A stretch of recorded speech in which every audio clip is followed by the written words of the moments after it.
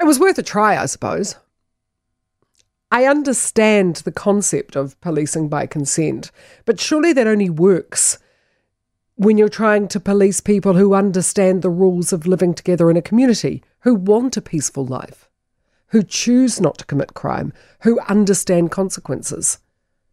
For those who make their living out of crime, whose lifestyles and very raison d'etre revolves around crime and committing it, I imagine policing by consent would be a yeah, nah from them. Poto Williams, the Minister of Police, and Police Commissioner Andrew Coster were appointed to their roles by this government because they are, or appear to me, to be passionate about wanting to help create a better, fairer, more humane New Zealand. And that's worthy aspirations. And thank heavens there are people like them in the world, but not in the roles they inhabit currently.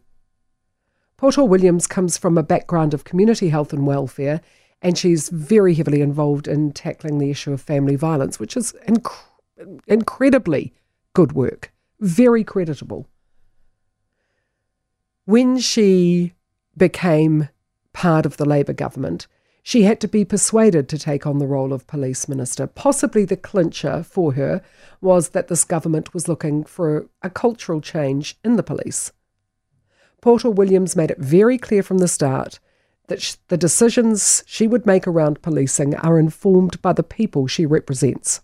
For some communities, having armed police, permanently armed police, caused them some real concern.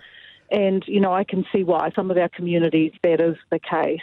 I'm all in favour of supporting our police to be armed when they need to, but I've been on record to say that I don't support the permanent arming of our police service. I'm talking about the communities that I represent, which is the Māori and Pacific communities, who told me loud and clear that, the general arming of police, and particularly the ARTs, are a real concern to them.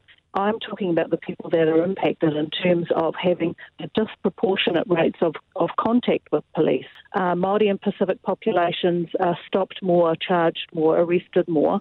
So for those communities to have permanently armed police is a real difficulty for them. So those are the communities I'm talking about.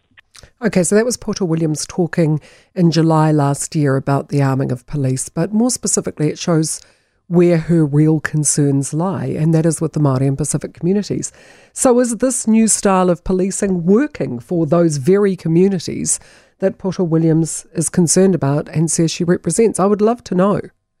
Has there been a decrease in crime? Has there been a decrease in police stops in your area where you're stopped simply because you're driving a car, you happen to be brown and, it's a nice car and you've got your tracksuit on? It happens.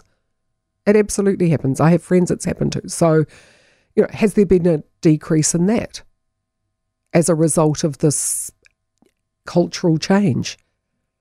I mean, when Poto Williams talks about, being involved with police more, Māori and Pacific being involved with police more, is there a reason for that? When Poto Williams talks about, Māori and Pacifica having more dealings with police, does that mean that they are more often victims of crime than people living in affluent suburbs? Just not to say that Māori and Pacific don't live in affluent suburbs, but you know what I mean. When you're talking about Māori and Pacific being overrepresented in lower socioeconomic neighbourhoods, are they more likely to be victims of crime? So does the policing by consent work for them? It's not working for me. I've never seen such a visible gang presence in a very long time.